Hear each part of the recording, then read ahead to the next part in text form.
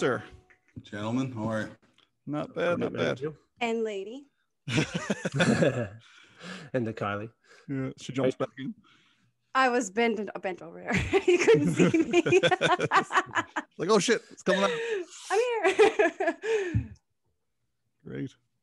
Yeah. All right, Theo, before we get started, man, well, first of all, thanks so much for popping on. But is there anything that you want to leave off the talk list? Is there anything you don't want to talk about? No, you're good to go on. This is a podcast. Exactly. Yeah, it is indeed. We get to talk about whatever we want, don't we? Whatever you want. That's why we leave it. It up. We leave it up to the guest. And it's not PG-13, so you can say whatever you want. Yeah. We're not beeping anything out of this one. We are now in the locker room then. We are. Love it. Excellent. All right, that's good to hear. All right, guys, let's get the ball rolling, I guess. Without further ado, welcome to the Deke Snipe Selly podcast with your hosts, Kylie Murren, Chad Newman, and myself, Ryan Gates. We got a special guest this week, one of my favorite players as a child when I was growing up. He's won the Canada Cup gold, World Junior Hockey Championship gold medal, Olympic gold medal, 16 years in the NHL, 7-time All-Star, 1,000 plus NHL points, 1,000 NHL games, Stanley Cup champion, Mr. Theo Fleury, ladies and gentlemen. Welcome to the show. Thanks. How are you guys doing today? Excellent. Great, man. Great. You guys must be really happy. I see all the Leafs memorabilia in the background. So. Yeah, if you couldn't guess, we're Leaf fans. About time. You guys ordering the rings yet? No, they're already on order. Mine is. Theo, I've been a fan for a long time of the Leafs, and I've learned not to get ahead of myself. Yeah, no. Don't go before the horse. Never about that. Well, no, I always said that when Matthews and Marner and Nylander and those guys learn how to play without the puck, then they'll have a chance to win. And it looks like they're buying into that now, and they're one of the elite teams in the league, and so I would say they have a great chance. Yeah, let's see how they do when they get out of the Canadian division. Yeah, exactly. I'm anxious for that. Yeah. It's I mean, you've been quoted as saying it many times. I mean, it's the hardest trophy to win in the NHL. I mean, you yourself could have probably won an additional in the sport, in sports. Sport world, I should say. You yourself could have probably won another 3 or 4 cups on the teams that you play on. It's just luck of the draw sometimes. A bounce this way, a bounce that way, and it derails the season. Could be the hardest round to get out of is the first round, Yeah. We know. We know that. After we won the cup in '89, like we still had great teams, and we finished, I think, in the top 5 in the league in 4 or 5 of those years after we won the cup. And what did we lose? We lost, I think, 4 or 5 consecutive first round series, and 4 of them went to double overtime or something stupid, So. Yeah, and that's the problem, if you're a favorite and, you sort of let these lower teams gain momentum, it's hard to get that momentum back in a playoff series. And so, we screwed up many times, unfortunately. So, and then I didn't, the closest I got to winning another one was when I went to Colorado and we lost to Dallas in Game 7. And Dallas went on to beat Buffalo. So yeah, I remember that one. Yeah, we could have won that game. I would have had 2 Stanley Cups, but one's good. So one is good. Yeah, well, you'll take that. Yeah. Hey, yeah, exactly. So many greats have played a full career and just sniffed around it well outside of it and just never got there. So never got it. No, we're trying to get a couple from the Leafs now. The Sportsbets of the world are hungry for it. No doubt about it. I mean, these guys are taking league minimums. And after these huge careers, it happened after Merlo. I mean, Merlo got the payday, and then after that, they couldn't do it no more. And then these guys are coming in for nothing, and it's great.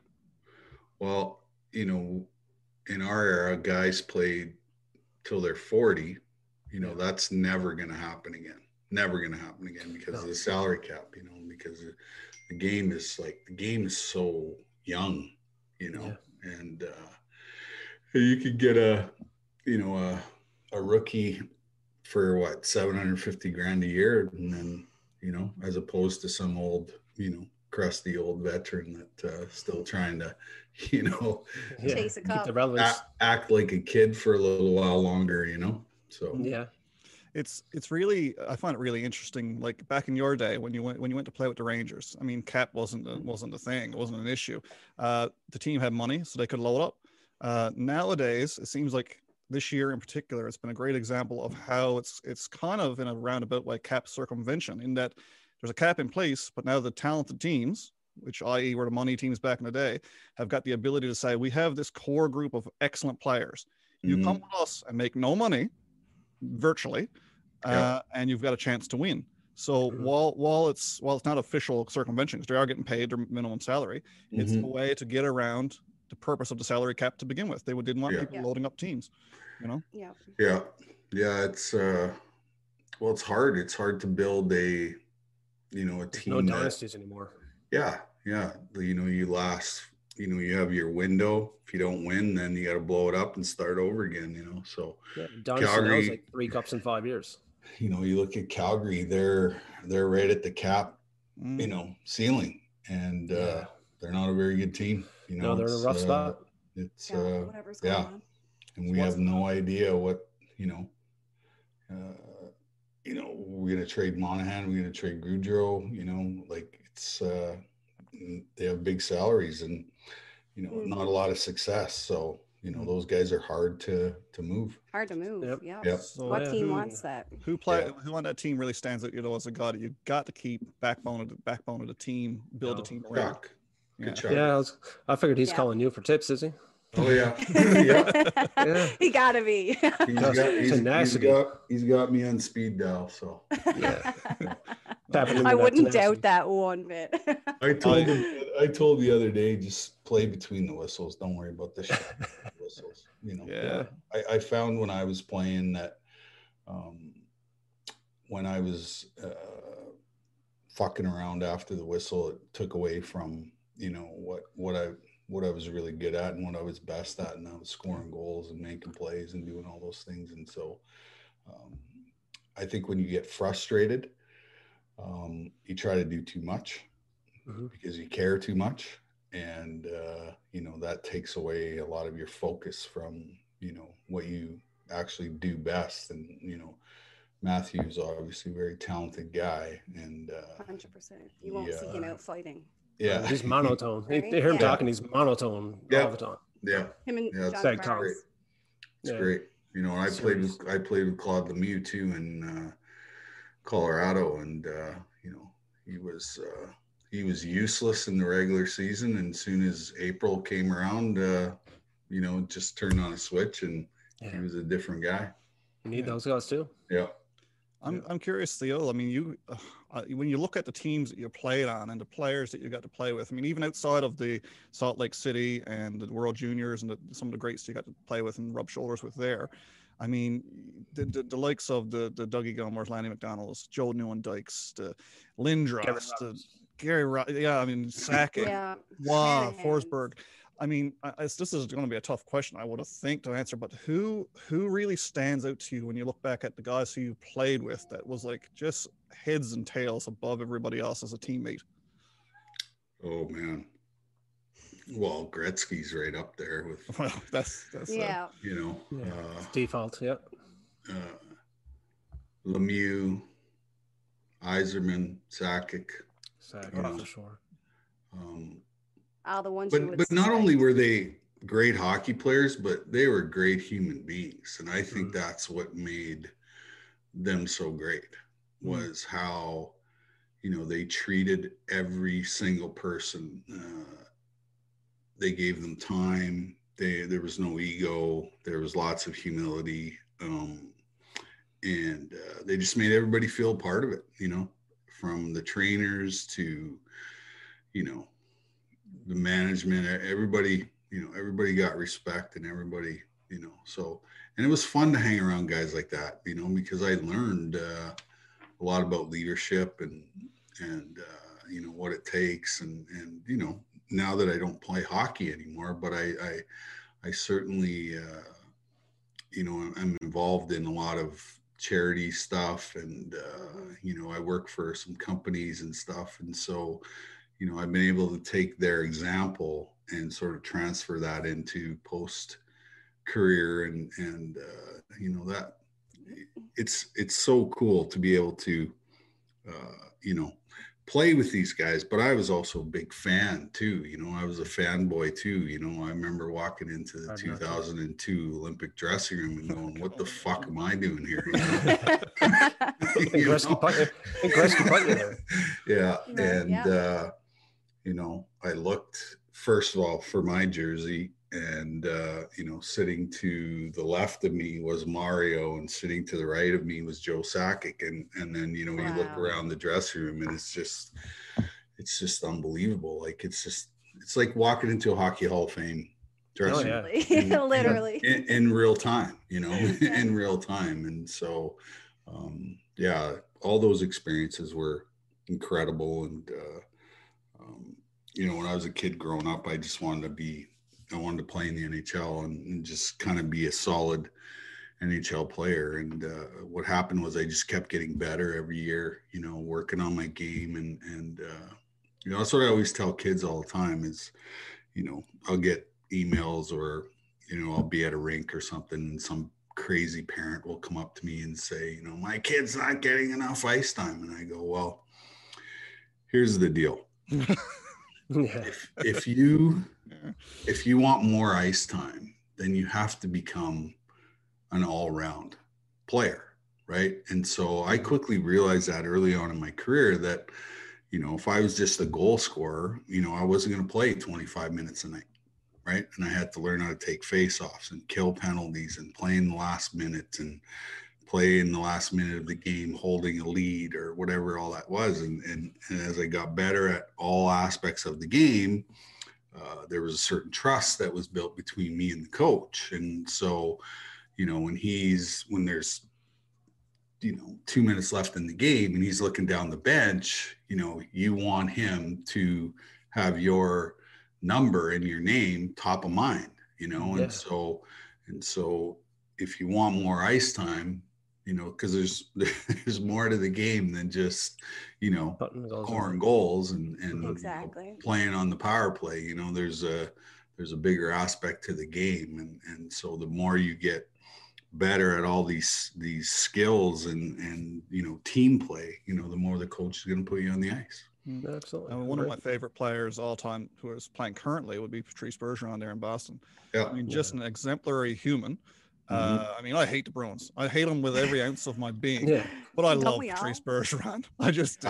He kills penalties, plays on the power play. They don't make hockey players like that anymore. No, unfortunately. Not very many.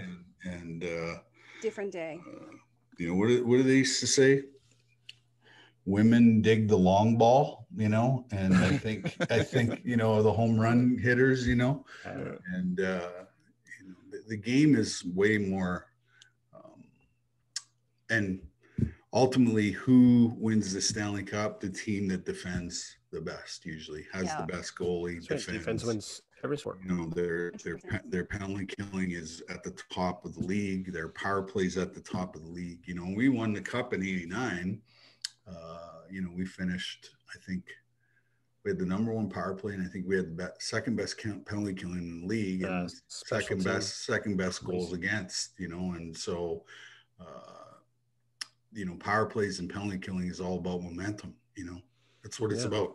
You don't necessarily need to score on every power play, but don't lose momentum. Don't go out there and, fuck the dog and, dipsy doodle around and whatever and give the other team momentum.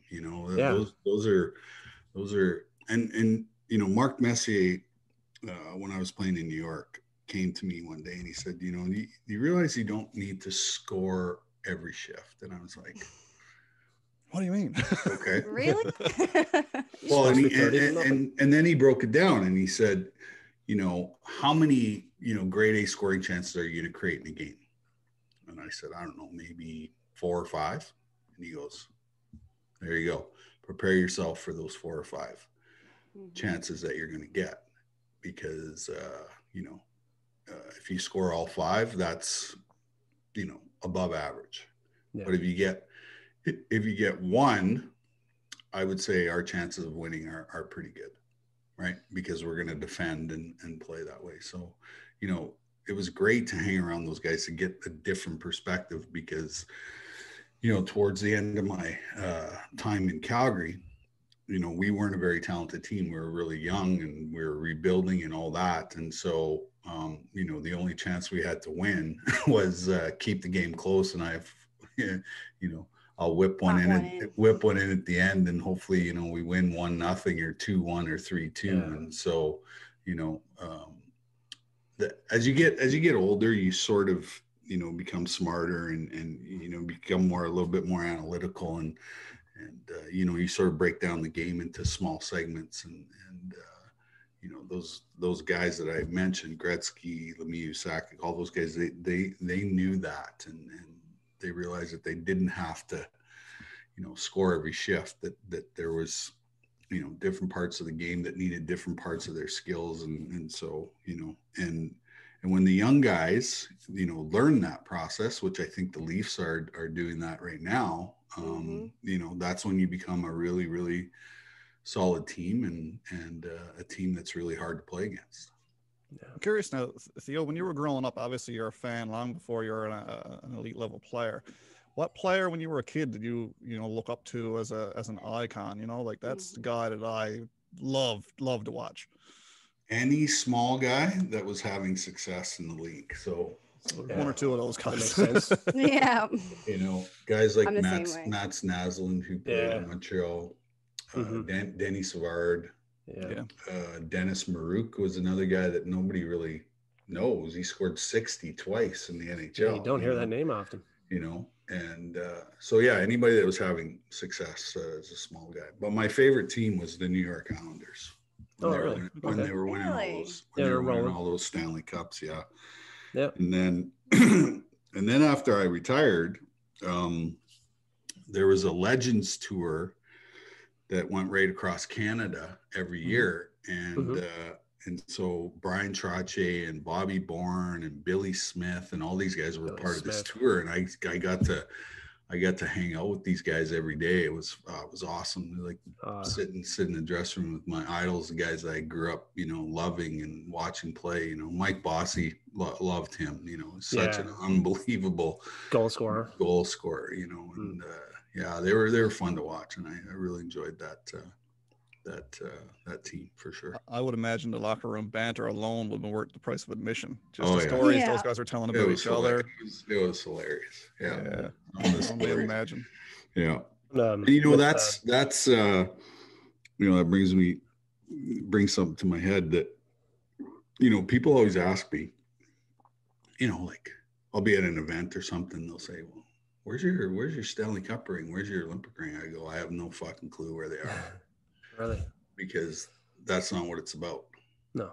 You know, the last thing in the process of winning is they put a gold medal around your neck and they put a ring on your finger. You know, the reason why, you know, we're talking today is because you want to hear stories. You want to hear those inside stories that nobody's ever heard. And every kid dreams of, you know, having that experience. And so, you know, early on in my career, obviously, you know, I got addicted to the process of winning, you know, and that's what it's all about is, you know, starting the season and then building towards, you know, winning a Stanley Cup. And you know, those are the stories and those are the memories, you know, that really sort of stand out in my head. It's not, you know, the ring ceremony or the banner raising or whatever, you know, that's for the fans, you know. You can't put a price on that stuff. The experience. The experience is what it's all memories, about. the stories. Yeah. You can sell a ring or whatever, but you'd never be able to sell that. Yeah. No. Yeah, exactly. Yeah. Unless you put it in a book. Exactly. Exactly. All right. Yeah. So I got to ask you about the book, Theo. I mean, I bought it in 2009 in a paperback copy. I used to work on ships at the time, actually sailing on ships around the world. So I got into a Canadian port back home again in Newfoundland, where all three of us are from Newfoundland, by the way. I noticed that. Yeah, there's the accents. So yes, bye. Yes, bye.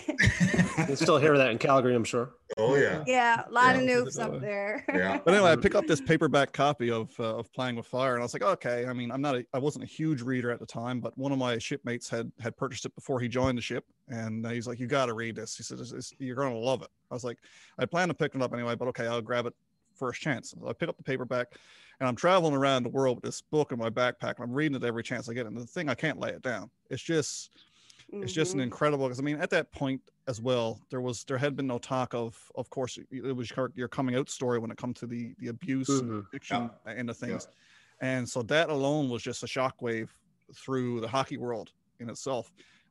So it was an impossible thing to put down. I'd just like to know, when it came to writing the book, where was your headspace at that point? You know, I mean, mental health is not even really on the radar in 2009. Addiction maybe a little bit, but it's not where we are today. Right. It was still hush hush, you know. You don't talk about those things, right? Yeah, and how it all came about was like a chance meeting at an alumni event. You know, I had newly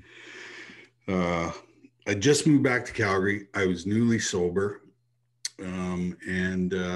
I ran into an old media guy that used to cover the team when I played there. I hadn't seen him in, I don't even know, 9 years. And, we're having this conversation, and I'm doing nothing. Like, I'm newly retired. You know, all I have is a grade 12 diploma from Vanier Collegiate in Moose Jaw, Saskatchewan. I don't have a plan B, C, D, E, F, G. I'm just kind of lost trying to figure out, what the rest of my life is going to look like. And so I casually mentioned to him at the end of the conversation, I said, do you know anybody be interested in writing a book with me? And he says, funny you should ask. He says, my wife is a writer. And I was like, wow, okay. So 3 days after that conversation, I met with Kirsty Day McClelland. And then 3 days after that first conversation with her, we started writing Playing with Fire. And when I sat down to write the book, I was only going to talk about my hockey career. Which is enough for a book in itself. Yeah, for sure. Yeah. For sure. But early on in the process of writing this book, this lady made me feel safe, and I trusted her. And then all of a sudden it just started flowing. It just started coming out of me, all this trauma and, all this stuff. And, 3.5 years later, we finished the book, and, I tell the whole entire story. So 4 days before I'm going to Toronto to launch this book, like, I'm shitting in my pants. Like, I'm scared. I can't imagine. I bet. Can't imagine. And, I also knew that I was going to go do a whole bunch of media surrounding the book. And I knew that the media is, the only thing the media would be interested in would be to re-victimize me at every opportunity. Right. Yeah. So because I'm a very smart and bright guy, I spent 4 days on my computer researching every single thing I could find on the subject of child sexual abuse. Because I wanted to get a story of hope and healing and recovery, out to the masses. Well, so I come to Toronto. I do like 300 interviews in the first 4 days that I'm there, TSN, Sportsnet. I'm sitting on the big red couch with Strombolopolis, and every morning radio show, magazine, newspaper, everybody's wanting to interview me. And just like I predicted, the only thing they were interested in was the, victim blaming and, the gory details of my sexual abuse. Yeah. But because I'd been, in the media for 30 years being interviewed all the time, I knew that I never had, I didn't have to answer the reporters' questions directly. Right. And so I had my own agenda in all these interviews. And so I had stats to back it up. I had, I belonged to a men's sexual recovery group in California. So, I was able to, accomplish what I wanted to accomplish. And that was to get this message out there of, hope, because I didn't want to become the poster boy for sexual abuse, No, that's right. And so then the next thing on the docket was the first book signing. And, my expectations for the book were really low. I thought I'd show up, sign 10 books, go to the next town, sign 10 books, so on and so forth. So the first book signing was at the biggest Indigo chapter store in all of Canada, downtown Toronto on Yonge Street. I walk through the front doors and there's 400 people standing in line with my book. And I'm like, what the fuck is going on here? I didn't expect this. And so I sit down at the table and I start signing books, and out of the corner of my eye, I spot this guy in line, and he's got my book clutched against his chest. His face is buried in the floor, and he's walking really slow. And I'm like, I wonder what's up with this dude. So I follow him all the way in the line. He gets to the front line, puts the book on the table, looks me in the eye, and he says, "Me too. Me too." Oh my God. And, you know, that's when it all made sense, right? Yeah. All the pain, all the suffering, all the mental health challenges, like all of that stuff, just, you know, that guy showed up at that book signing to deliver a spiritual message of 2 simple words. And that guy changed my life forever, because now I have purpose, and now I have. You also have this platform as well, right? Yeah. And then this happens to so many people who don't have the reach and the, you know, that you have. And it's just incredible and it's just incredible. You know, and then after that, like, I got completely run over by people at every book signing or speaking engagement or whatever it was. Like 5, 10, 15, 20 people were coming up at every book signing saying, "Hey man, read your book. You told my story. Me too. Hey, I saw your documentary. Told my story. Me too. Hey, I read an article in the magazine. You told my story. Me too." And so, you know, here I am, you know, in probably one of the biggest, if not the biggest, epidemics on the planet, which is sexual abuse survivors are coming, you know, wave after wave after wave. You know, I pick up my phone, I got 20, 30 messages of people, you know, who've been inspired by my story. And that hasn't changed. This is 12 and a half years later. It hasn't changed. And I would say, you know, during this COVID pandemic, you know, the real pandemic on the planet is opioid overdoses and opioid deaths and suicides. Like, that's the real pandemic. And I would say in the last 3 weeks, I have not seen as many requests as I've seen from moms, dad, grandpas, aunts, uncles who are reaching out saying, "My kid is suicidal. I don't know what to do." And it's been definitely challenging. It's probably been the most challenging year I've had, not only with my own mental health, but dealing with, you know, the after effects of what COVID has really caused here. So no one talks about that part of the pandemic. No. The abuse, excuse me, those who are still suffering from abuse, who are essentially trapped in their homes with their abusers. And talking about the opioid crisis is here in Newfoundland, as opposed to, I guess, everywhere in Canada and the world, but here in Newfoundland especially, it's a really big problem. And just having you touch on that actually just brings it to light, at least for our listeners, to know that it's, you know, you're not alone. There's so many people out there who are going through the same things as you. Well, and what I discovered was that, you know, and I did become the poster boy for sexual abuse, unfortunately. But what happened was, I was like, I got to get away from this phrase somehow, right? I got to change sexual abuse to something else. And so I started using the word trauma, right? I like trauma. That. And it groups everything. And when I switched to trauma, then I brought the whole entire community into the conversation, right? Because there's all different kinds of abuse. There's sexual, there's emotional, there's physical, there's spiritual, you know, abuse.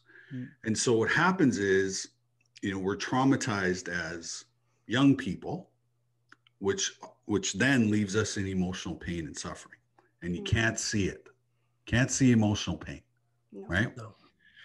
And what is emotional pain and suffering? It's mental illness. Yeah. That's what it is. And so how do we deal with this emotional pain? Well, we tend to gravitate towards the dark side of life and get involved in addictions, right? Yeah. Alcohol, drugs, food, sex, gambling, workaholism, whatever it may be. Whatever it is. And, to be able to connect those three things, because they're not separate, right? All three of those things live in the same house. And part of the healing journey is working on, your emotional well-being, your physical well-being, and your spiritual well-being. That's the path to healing. That's the path to peace, joy, happiness, and serenity is working on all three of these things. And so, for the last 12 and a half years, I knew nothing about, what I was doing. And when I wrote the book, I had no idea what the hell I was getting myself into.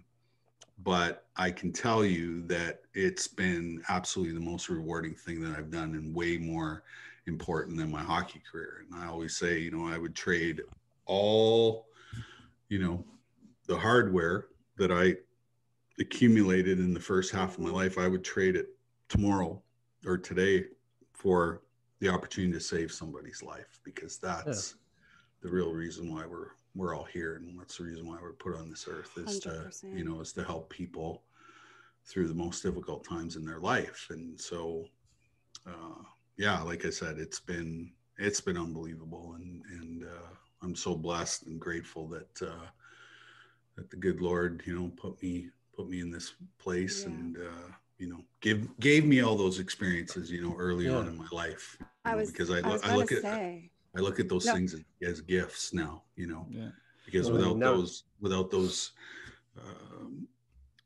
that adversity, I'm not in this position, Absolutely. I was going to say, reading your book and watching the documentary, it's like you knew as a young child you were going to the NHL. You were going to be an NHL hockey player. Wasn't an option.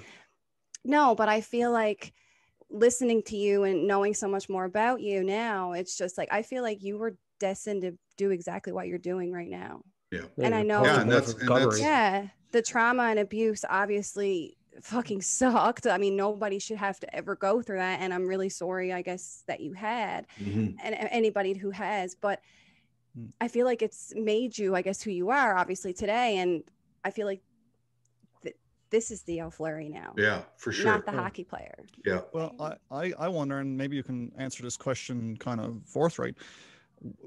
Aside from everything that happened because of your addiction and everything else in the NHL, where would your career, do you think, have projected you hadn't the abuse happened and hadn't that led to the addiction? Where would you have been today? Would have had a lovely career in Europe. Yeah. No NHL. No. That anger piece. Yeah. Such a huge part of the reason why I had success. Yeah. In the NHL. Because you look at motivation and your drive. I'm 5'6", 150 pounds when I show up to play in the NHL. So the average height was 6 feet, 200 pounds. Yeah. And so from a pure physics perspective, I'm not supposed to have success according to science. I mean, even today it's hard. Like you still have to have that extra. You got to bring more. And so they still give the kids crap if you're too small, right? And so I had to create room on the ice, because without room, my skill is no good to me, right? Yep, that's right. And so that anger piece allowed me to intimidate a lot of the guys that I was playing against, because I quickly realized that 75% of the guys I was playing against were all bluffers, right? Because I was willing, I was willing to die in order to win. And if you weren't, guess what? I can take you anywhere on the ice and do whatever I wanted to you, right? Yeah. But then, the other 25% who wanted to compete, that's when the game got fun, because now I got to even dig deeper, and I got to, rely on every single piece of talent and, all that stuff in order to compete at that, at that highest level. And so, the anger was because I was so unpredictable. you know. They didn't know whether I was going to cut their eye out or kiss them, right? You know, and so, you know, I needed them to think, you know, that way. And so it was a big reason why I had, you know, the success I had, and especially, you know, there's been other small guys who've played similar to me, but there's only one Theo Fleury, and that right. And it was no one's debating that one. And it was, you know, it was because of my childhood experience that made me this angry, crazy, competitive, driven, you know, person. So yeah. And so being the oh, sorry, go ahead. And you know, everybody's like, oh, you'd be great in this era right now. And I say, no, I'd be in the fucking penalty box all the time, you know. You would. You can't touch a man now and you're in the box or you're kicked out. And I absolutely loved the era that I played in.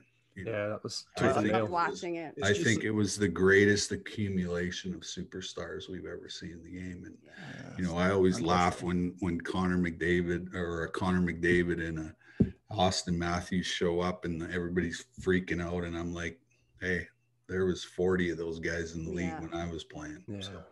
So true. And it was a lot harder to play back then. There was a red line, 2-line pass, slowed everything down. How you survived, I have no idea. It was the Calgary Stampede every night. Everybody ropes and everybody rides, you know. Hooking, clutching, grabbing, slashing. Oh my God, it was fun. It was I saw an interview with the score that you had Terry Crisp named as your favorite coach ever. I remember watching the Rock'em Sock'em videos as a kid, and I was terrified of that guy. Like, he only showed the clips of him screaming. I was like, this guy is a lunatic. And then I saw that was your favorite coach. And then I started reading about him. I was like, no, he actually seemed like a cool guy, like a funny guy. Yeah, I would say that, you know, a lot of the veteran guys in our team maybe had a difficult time with him. But for me, you know, I'm a pretty loyal guy. And Crispy was very loyal to me at the beginning of my career. And, you know, I fucked up lots, you know, learning how to, you know, because, you know, I had 472 points in junior. You know, I went to the minors. I was averaging 2 points a game in the minors, and I come to Calgary and I'm a 4th line centerman on the Stanley Cup winning team. And my job was not to score goals. They didn't care if I fucking scored a goal or not. You know, check. My role was a spark plug, draw penalties, change the momentum. Shit disturber. Yeah, change the momentum of games. And you know, if we did score a goal here and there, you know, that was a bonus. But what happened was the first game of the first series, Gary Suter broke his jaw. Mel Bridgman hit him with an elbow and broke his jaw. And so I played the point on the power play for the rest of the playoffs with Al McInnes. And so that's where I basically got most of my ice time was, you know, playing on the power play. And so for Crispy to put a rookie on the power play, on the point on the power play, you know, was pretty big for me. And so, you know, and he gave me a chance when you know, and then this is a funny story too. So 421 guys were selected before me in the draft. Okay. 421, because the first year of eligibility, I wasn't drafted. And then the second year of eligibility, I didn't get picked until the 8th round, 166th overall. I remember reading that in your book. And so I always tell kids, I go, it's not the number that you get picked, it's where you finish. Right. And right now I sit 61st all time in NHL scoring history. And so amazing. And you know, and so that's ultimately, you know, you're whatever you get picked, that's just a chance. That's an opportunity. What you do with the rest of that is up to you. And I just wanted a chance. I wanted to come to a training camp and show, you know, what I could do. And when I was drafted, the assistant general manager, Al McNeil, who's a Cape Bretoner, really good guy, had this beautiful Mont Blanc pen and he fucking threw it across the table and said, "We drafted another fucking jockey." That's what he said? No way. Okay. Yikes. So when I came to my first training camp, there was nobody in the organization, with the exception of the scout that pushed for me to get drafted, that believed that I could play in the NHL.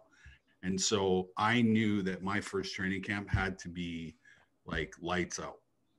And so what happened was, during that training camp, I took a whole bunch of non-believers and I turned them all into believers, because by the time I went back, they sent me back to junior that year, every single person in the organization believed that someday that I could play in the NHL. And that's exactly what I wanted to accomplish. And then, that's all and then I got picked, after the brawl year, we went back to Moscow, and I was a captain of Canada's national junior team. We beat the Russians right in Moscow, actually that next year in the same rink that Paul Henderson scored the goal in 1972.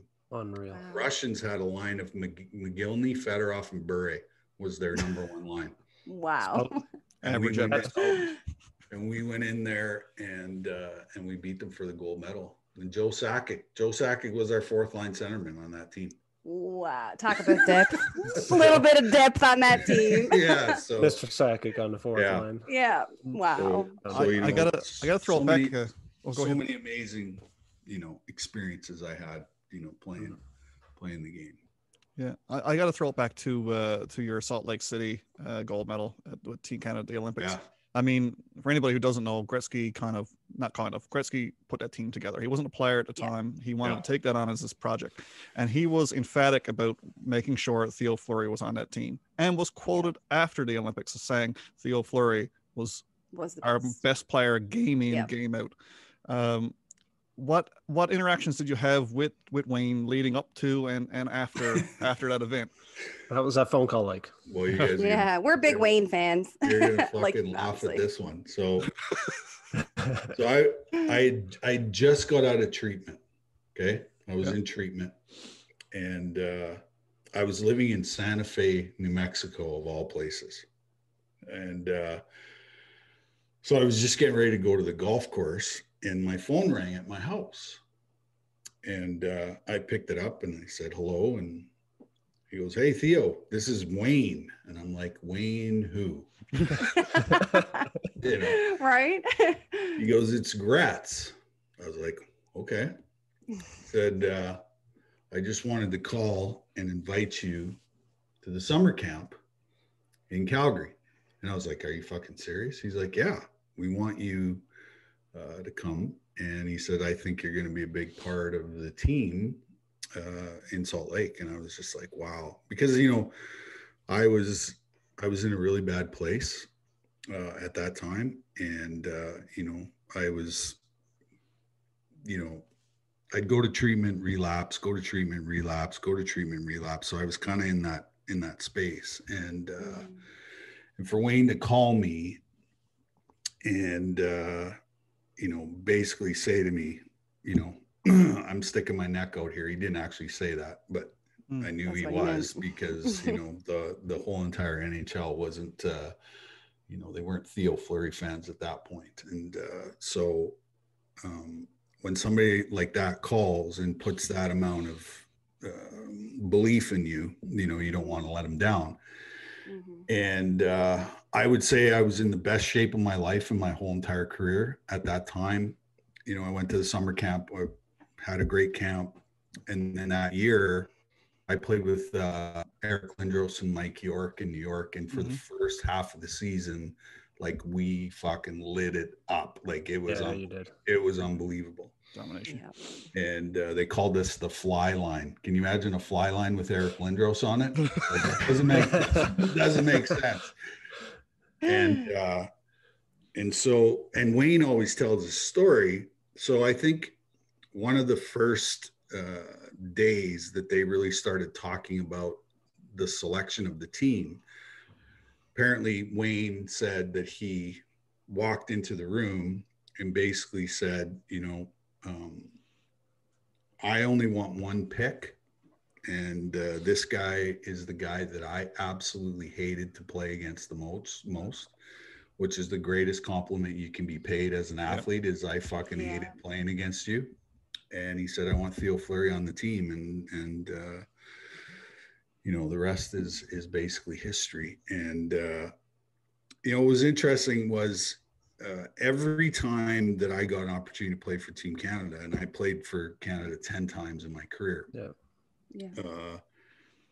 I knew that it was probably the best opportunity to win, you know, that to have that winning opportunity. And, you know, I prided myself on the bigger the game, the better I played.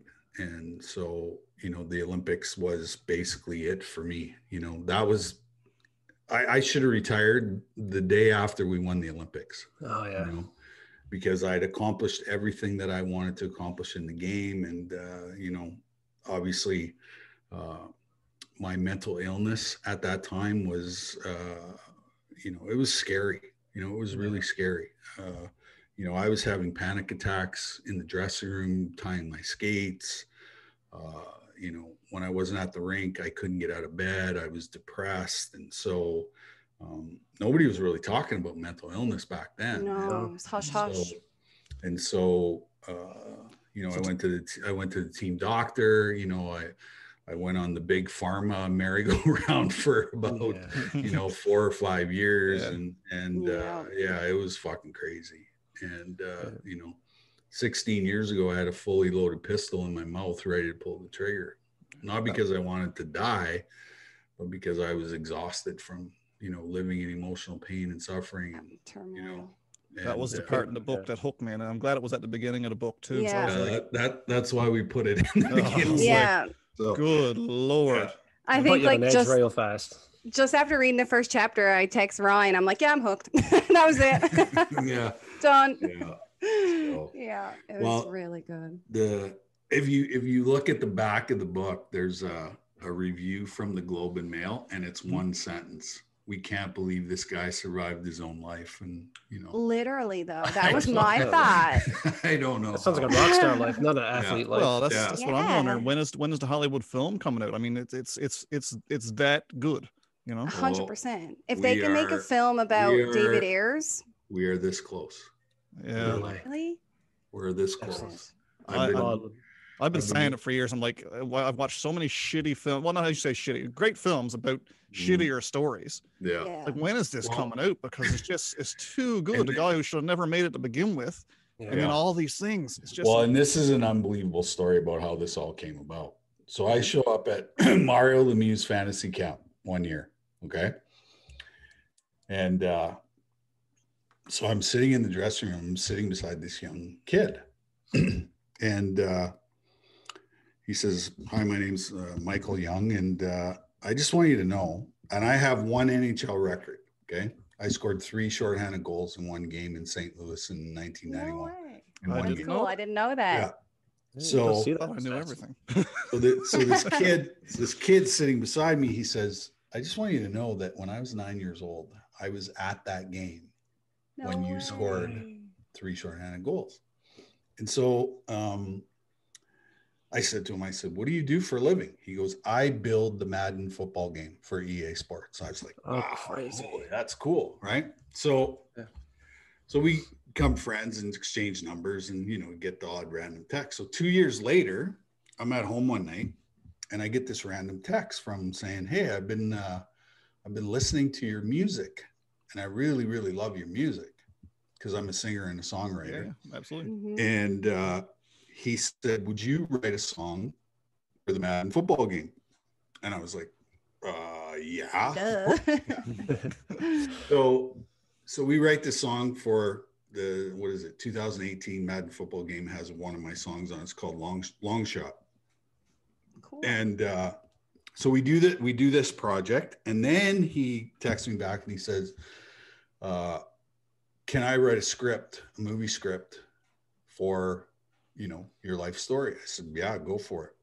And so basically, for the last, I think, 4 or 5 years, I've been traveling back and forth to LA, meeting different producers and all this stuff. And so we finally like we're this close to signing the deal and making the movie. So I can't imagine who plays Theo Fleury in a movie about Theo Fleury. I don't even know. The guy in the documentary actually looked a lot like you. You should get him. Yeah. The guy in that done the play or whatever. I know that Zac Efron's read the script. I know that. Oh wow! No way. Nick Jonas has read the script. Love Nick Jonas. So yeah, this is going to be like a big, I guess you need someone who can skate and play hockey too, though. Yeah, I'm gonna actually do all the on ice stuff. No way. Yeah, because I mean, try to teach somebody to play like him on film. Yeah, right. 100%. Don't happen. So yeah, hopefully, that's awesome. It'll come to fruition. So. Good Lord, I hope so. I've been talking about it for too long. Yeah. The documentary, like I said, was interesting enough. I had it on here just last night, and my boyfriend was on his way out the door, and he was just stood there with his coat on watching. I'm like, are you gonna? I can pause it, I can just pause it till you get back. But yeah, it was really, really good. Yeah, it was interesting to go back to all those places, Yeah, I wanted to ask you though, because one of the things that actually stuck out to me in the documentary was when you went back to Madison Square Gardens, they didn't let you in. Have you, I guess, been back there since then, or have those, I guess, relationships been repaired? Or I was just, that really, I don't know, really hurt my feelings. Like I felt so bad. I was like, what a bunch of dicks, like literally. Well, so I just wanted to ask. They gave me $30 million and we didn't make the playoffs the whole time. Yeah. So, and I burnt a lot of bridges there too, so yeah. Time heals all wounds, and what's interesting is I belong to a global mental health organization called We're All a Little Crazy, based out of New York. So I've been back to New York a few times, but I've never really had the desire to go back there. But shit happens, and I have to take responsibility for my part in it as well. And so that's why I've tried to continue down this path and down this road to try and help as many people get to where they want to go. And so hopefully I call it a living amends.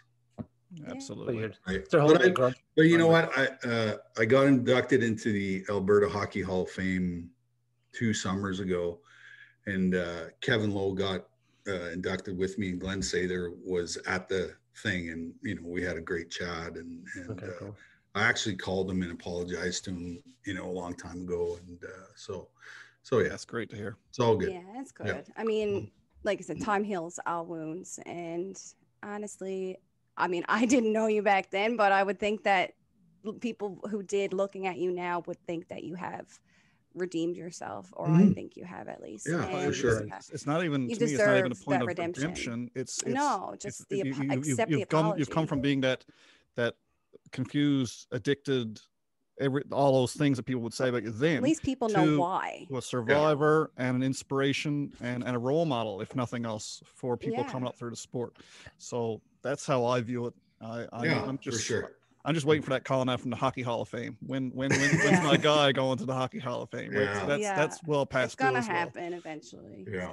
Well, it's unfortunately only 4 guys get inducted every year. So and there's lots of great candidates. There's lots of people that should be in there that aren't in there. So I feel like they wait and induct people after they pass away. That's a bad habit. No offense, Theo, but that might be when you're going there. Yeah, maybe. I don't know. So he's going to outlive us all. Right? Yeah. There you go. But I mean, I know talking about poster boy, I look at you as a poster boy for recovery for several things now. Yeah. I want to know, is there anything specific? I know everyone's different, whatever you have to deal with. Is there anything different or anything specific that you use that helps you? Like, is it an object, a person, or activity? Oh, man. Well, I've probably spent $1 million on therapy. I've probably done 10,000 hours of therapy. I've done every type of therapy known to mankind. And, you just got to find your formula, right? Yeah. There's probably 1,000 different ways to heal. Yeah. And, but I think the one thing that I did was I said to myself, I can never have another drink again, no matter what happens in my life. Mm-hmm. And I think that's probably been the best thing that I've done through this whole process. You know, and I always say to people, you know, alcohol is like a solvent. When I put it in my body, shit starts to disappear. Wives, kids, houses, jobs, you know, it all disappears. So as long as I don't put this substance in my body, I think I can manage day to day, you know, because it's a 24-hour disease, you know, 100%. Based on my spiritual condition, right? Yeah, absolutely. And, you know, I've had the opportunity to travel to 420 of the 630 Indigenous communities in Canada. So I've been to Nunavut, I've been to the west coast of Canada, the east coast of Canada, and been to Newfoundland lots speaking. I was going to ask you that actually. Yeah. And what happened is those people gave me back my life spiritually because I started to participate in ceremony. You know, amazing. I'm a big sweat lodge guy. You know, there's a medicine. I always wanted to go. There's a medicine man that lives 2 hours south of me, and me and my wife, and we drag a whole bunch of people with us to have the experience and try to get there at least once a month. And you know, that has been probably one of the biggest reasons why I've been able to have the success that I've had away from the rink is the spirituality piece. And I, you know, when I work with, you know, other addicts and alcoholics, you know, it's one of the first questions I ask them. I said, where are you at spiritually? Because to me, it's a spiritual program, you know? And so, and because, you know, the commonality of the residential school and my abuse is sort of that thing that, you know, the community trusts me, you know, and, you know, I'm an honorary chief now. I'm a pipe carrier. You know, I go to powwows and all that stuff because awesome.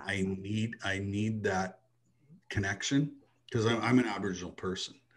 Yeah. And it was the thing that was missing in my life, really, you know. And the first 3 steps in any 12-step program is spirituality. Yep. And I skipped right over them.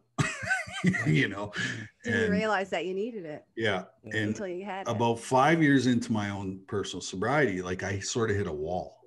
And I was like, if this is what sobriety is all about, then I might as well fucking go back drinking because I was still angry. I was still resentful. You know, I still had the ism in alcoholism. I still had the ism, right? Yeah. The alcohol was removed, but I was still a fucking asshole, right? Dry drunk. Yeah. And that's when I started speaking in all these communities, and I started running into all these spiritual teachers and elders and medicine men and, you know, and all this stuff. And they just kind of embraced me and took me under their wing, and, you know, away I went. And it's been unbelievable ever since.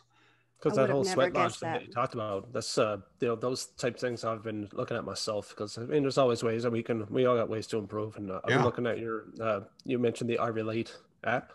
That's a great. I joined up on that. Yeah, I joined up on that yesterday, and I got my buddy joining up right now. Actually, I was talking to him today. He's having a hard time. I said, well, dude. Yeah, I'm talking to Theo Fleury today, as he knows. I said, check it out. And I'm waiting to talk to him now this evening, see how he does it. I just started working for a company called XR Mobile Wellness. We're a virtual reality medical company. And we have an app on the App Store called MMS Mobile Wellness. And so it is sound therapy. And basically we have 100 different tracks, and they're like 10 minutes long. And it's actually like the next level of meditation. Ooh. And what it does is it actually recalibrates your brain waves. So, you know, I live in the sort of high anxiety space. Mm-hmm. And so I feel what it does is these tracks bring your brain waves back down to a level calm state, right? And like I said, I've done 100, millions of hours of therapy. And what I realized was when I was traumatized as a kid, it really fucked up my nervous system. And my nervous system has never been the same. And, I've had lots of concussions and lots of, head trauma as well. Mm-hmm. And so what the app has done and it's started to do is it actually has started to recalibrate my nervous system. Okay. And it's also opened up some new neural pathways in my brain that have been blocked for many years because I don't produce enough dopamine and serotonin, which is the pleasure part of my brain, which causes me to live in, I fall into really ugly depression states. And, and then on the other side of the coin, I have high anxiety and panic attacks too. And so this sound therapy, these binaural beats, what they're called, actually starts to undo all of that trauma damage that I, experienced as a kid. And I listened to mine probably 7 to 10 times a day. And, you don't, the great thing about it is you can be walking, you can be vacuuming your floors. You just put a set of headphones on, listen to the tracks. They're 10 minutes long and the app does all the work for you. I just wrote it down so I can download it. MMS Mobile Wellness, in case anybody missed that. Yeah. At this point, we'll link that in the description as well. That's too good not to. Well, guys, we're into overtime here when it comes to. I was gonna say, Theo, keep you here all day. If there's anybody I want in overtime, it's Theo Fleury. He's an overtime expert. Yes.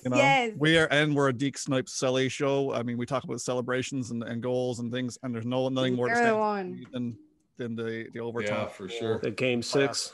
But no, we're so happy you were able to join us today, Theo. It's been something I'll never forget. Pleasure. Actually. No. In closing, just on our end, three of us, we've all had our own little issues and our own little demons and everything. Everyone in the world does, and it's not talked about near enough. So you were a key guest that we strived to, for one, get good enough to have you on our show. We wanted to make sure we weren't going to be bummed. Yeah, we're still new at this. Yeah, we're still pretty new, but we're getting a lot of great feedback, which I'm like, okay, of course, cool. So we'll keep it going until the negative feedback gets to the point where we got to shut it down. Of course.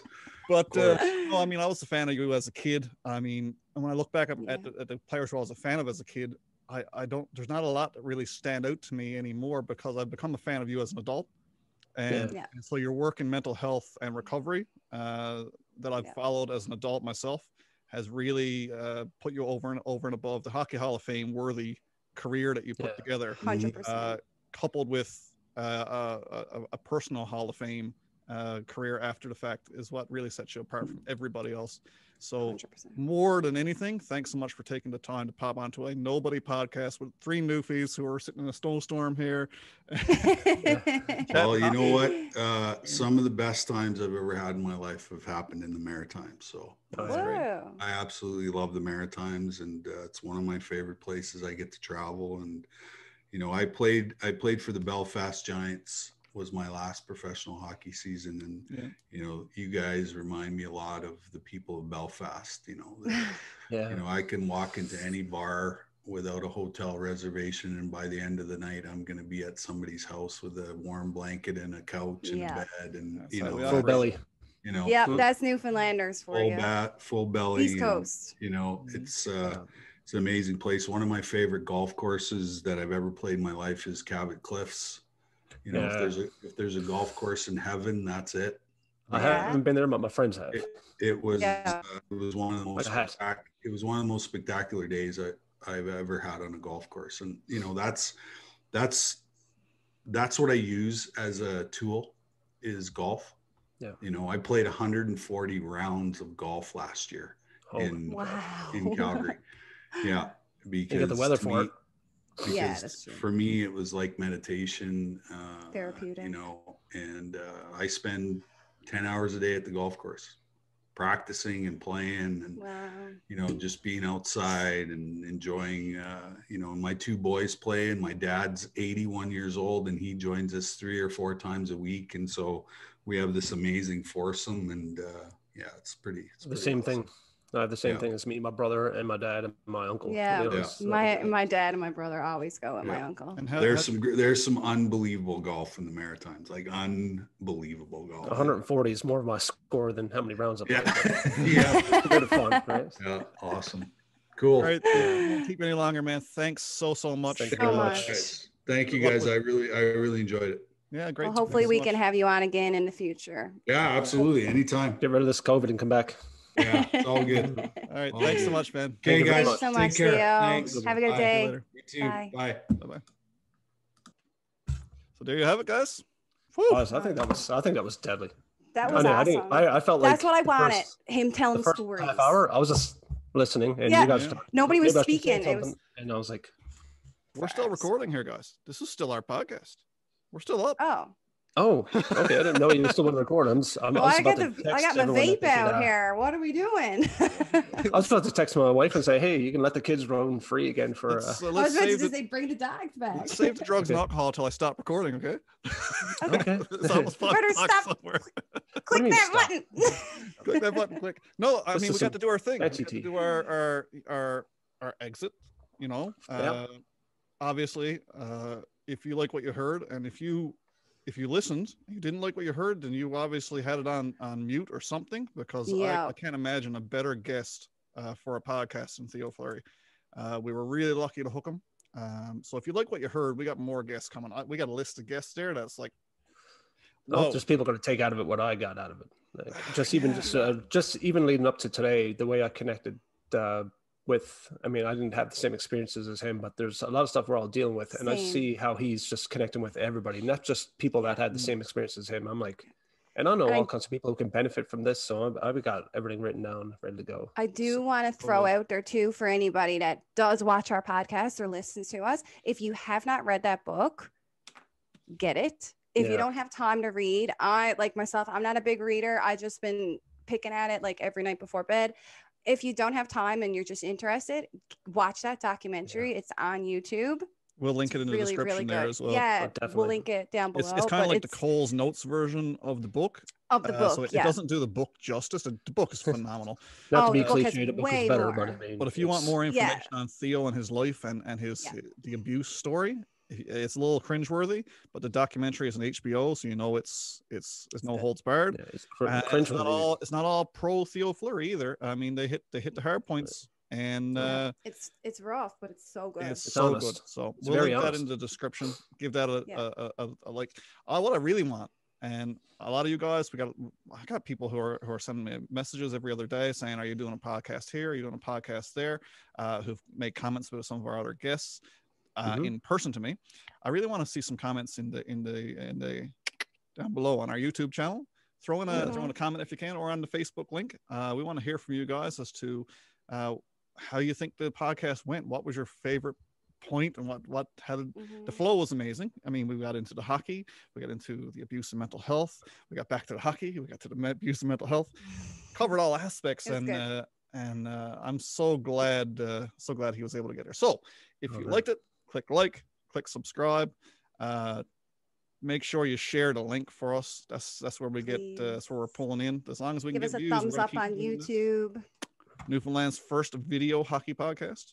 You gotta love that part. Yeah, I think so. I'm gonna say it. I don't know if there's others. I'm sorry, but if there are we others, don't know about you. Yeah, you're not as good as us. I'm kidding. First with Chad, Ryan, and Connie. I'm kidding. No, like I said, and if anybody would share. If anybody ever would want to, maybe be a guest or hop on and talk hockey, that's always something you can ask. Yep. We're pretty good here. We interview Joes and we interview average Joes. Exactly. So, we're planning on incorporating that into the podcast. Anybody who wants to chat hockey with us, Leafs hockey, NHL hockey, women's hockey. We've got some great content coming. Local minor hockey. I don't care. Just let us know. Yeah. Just hockey. Loves it. We can't get enough. Or even if you just want to talk. We're here for that too. We're here for you. All right, guys, I think we'll knock it on the head there. Thanks so much for listening. And I guess nothing to say but peace out. See you next time.